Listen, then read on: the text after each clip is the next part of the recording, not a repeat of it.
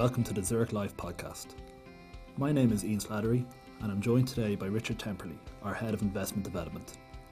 Together we'll be looking at the investment market performance throughout the last month and discussing Zurich's current fund position. The Zurich Live podcast is available to download through the SoundCloud app and also on zurichlife.ie. You can also subscribe through both iOS and Android, which will allow you to download and listen offline.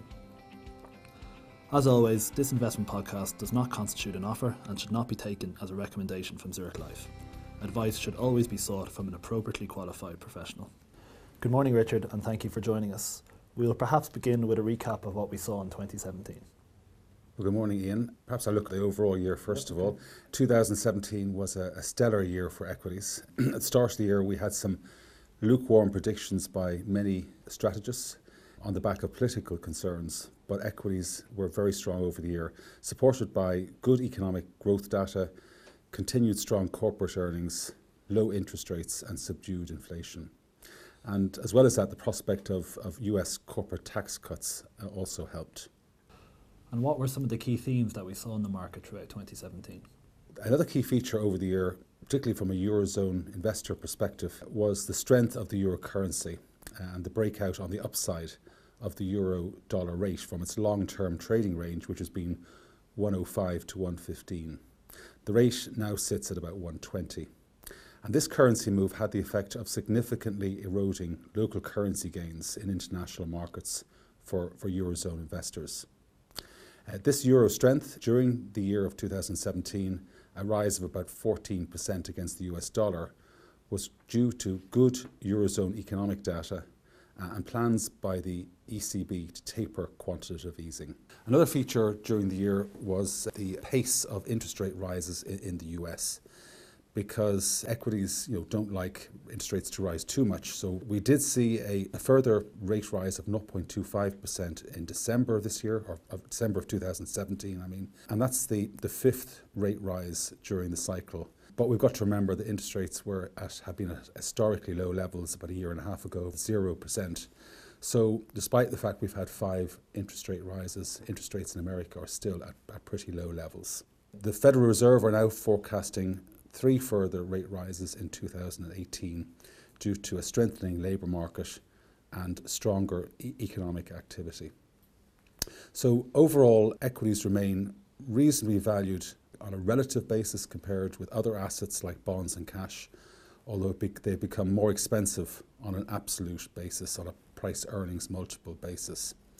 During 2018, we expect to see reasonably good returns from equities, but we expect greater volatility than we saw during 2017. Eurozone government bonds, we believe, continue to offer little long-term value. Okay, so overall we did see solid equity growth throughout 2017. If we look at world equity markets in the short term, what we may have seen over the month of December, what sort of different returns we see in the different geographical areas? Okay, well overall in Eurozone terms, markets rose by just under 1% during December. Again, marginal strength of the euro eroded a little bit of the gains, but we saw some reasonably good returns in December across individual markets. The best actually was the UK market, which has been lagging a little bit during the year. It had a solid performance, rose by 4.9% in local currency terms last month. But most other markets, apart from Europe, where there was some profit taking, most other markets gave reasonable returns during December. When we look at the year as a whole, markets were up 9% in Eurozone terms, but we saw some much stronger gains in local currency terms over the year. The leading markets were Hong Kong, which was up 36%, Japan up almost 20%, and the US up 19.4%. So very strong returns from most markets during 2017. Europe performed very well during the year, but we saw a little bit of profit taking in the last month or two, and Europe ended up about just over 10% for the year as a whole. We did see benign volatility conditions in 2017, but something we've been discussing in the office quite a lot has been sector dispersion and the different changes in equity markets beneath the surface. What did we see throughout 2017 in that, Richard? Okay, well, we saw, as you said, Ian, volatility of the overall market has been low, despite the fact it's been a upward movement in markets. Volatility has been low for equities in general, particularly in the US. But with sectors, we've seen a significant divergence between various sectors. For example, technology has been the strongest sector, up almost 37% last year, with companies like Apple and Facebook and so on performing very strongly. Basic materials were also strong, up over 20%. But when we look at some of the bond proxy sectors, such as telecoms, the performance was not so strong. So telecoms, as an example, actually fell last year by 6%. So these divergences in sectors, as we've said many times before, give active fund managers like Zurich a great opportunity to outperform, and that's been the case this year. And moving on to the fixed income sector, you briefly mentioned our key view or key outlook on bonds earlier on, but what did we see, particularly in the Eurozone government debt throughout the month of December? Okay, well actually bonds fell, the prices fell, yields rose slightly in December, so bond prices overall in Europe fell by about 1.2%. For the year as a whole, bonds were pretty flat. So bond markets actually have held up reasonably well during 2017, following sharp declines in the second half of the previous year, 2016. This year, bonds held up primarily because we've had muted Eurozone inflation and we've had ongoing quantitative easing. Of course, that quantitative easing is going to be scaled back this year in 2018. So for December, German 10-year bond yield rose slightly from 0.37% to 0.43%.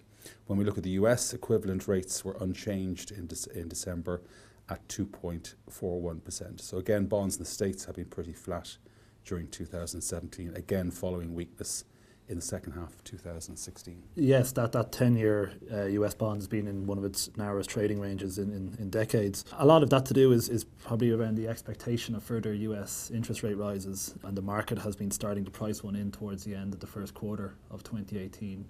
And what's the view there? Yeah, well, as I said earlier on, the Federal Reserve have indicated that there will be 3 interest rate rises of 0.25% during 2018. Interestingly, the market does not agree at the moment. The market thinks there might be 1 or perhaps 2 interest rate rises during 2018. But either way, we're going to see further rate rises. And this is to be expected given that economic growth is strong and unemployment is falling. So we should expect further rate rises in the States.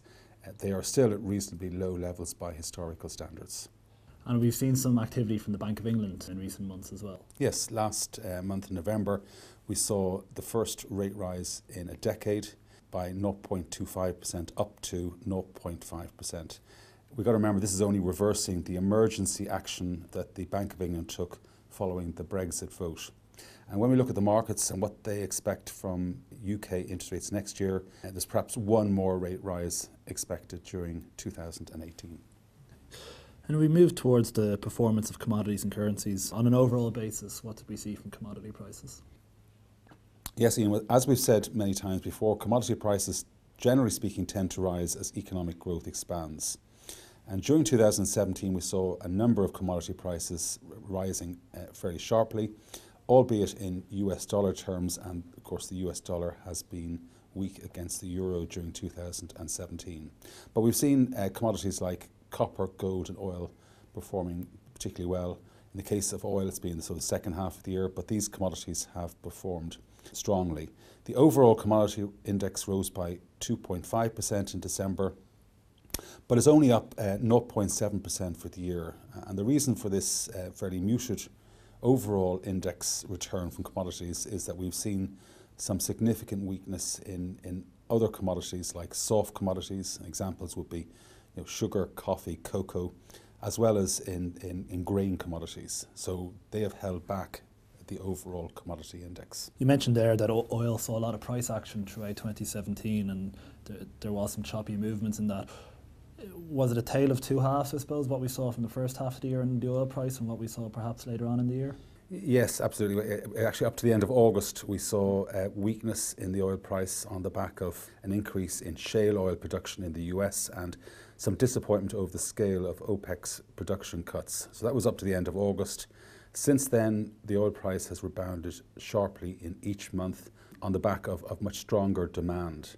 So September up 9%, October 6%, November almost 5%, and in December another 5%. So oil prices rising very sharply in the last 4 months, and overall the oil price is up for the year. A couple of other commodities I might mention. Gold price rose nearly 3% in December to $1,309 per troy ounce, and the gold price overall for the year is up nearly 14%. Copper was up by almost 9% in December and up over 30% for the year as a whole. So as I say, strong commodities strong commodity prices in a number of areas: copper, gold and oil, but the overall index held back by some of the soft commodities. And I've said already, we've got to remember that most commodities are quoted in US dollars, and from a Eurozone perspective, the returns haven't been as good because the dollar has been weak against the euro. We've gone through then the equity, fixed income and then commodity and currency positionings. How has that fed into Zurich's overall outlook on the markets and the positioning across some of our multi-asset funds? Okay, well, we've been pretty consistent during 2017. We've had a strong position in equities. We've been at the upper end of the equity ranges for most of the year in our multi-asset portfolios. Given the stronger economic outlook and strong corporate earnings and the relative value argument as well. So we've maintained a strong equity position during the year, which has benefited our multi-asset portfolios, our multi-asset funds. As regards geographic positions, we have been overweight in a number of areas such as Asia, Ireland, and for most of the year in Europe. Now, during December, towards the end of the year, we've taken down the European position slightly and reinvested that money into the US market. So overall, as I say, we're now overweight Asia and Ireland, slightly overweight Europe. UK is underweight, and the US has recently been moved from underweight back to only slightly underweight. As regards our sector positions, again, they were broadly maintained during the month of December. The funds have a positive bias towards industrials and healthcare, and a negative bias towards some of the bond proxy areas like real estate and telecoms. The strongest sector was technology.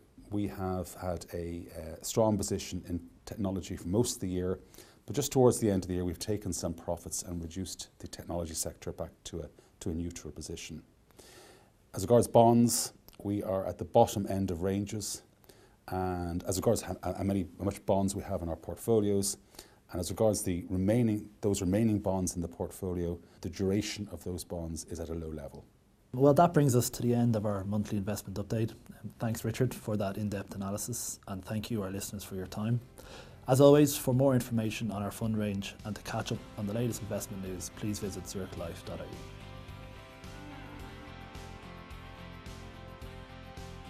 Past performance is not a reliable guide to future performance. Benefits may be affected by changes in currency exchange rates.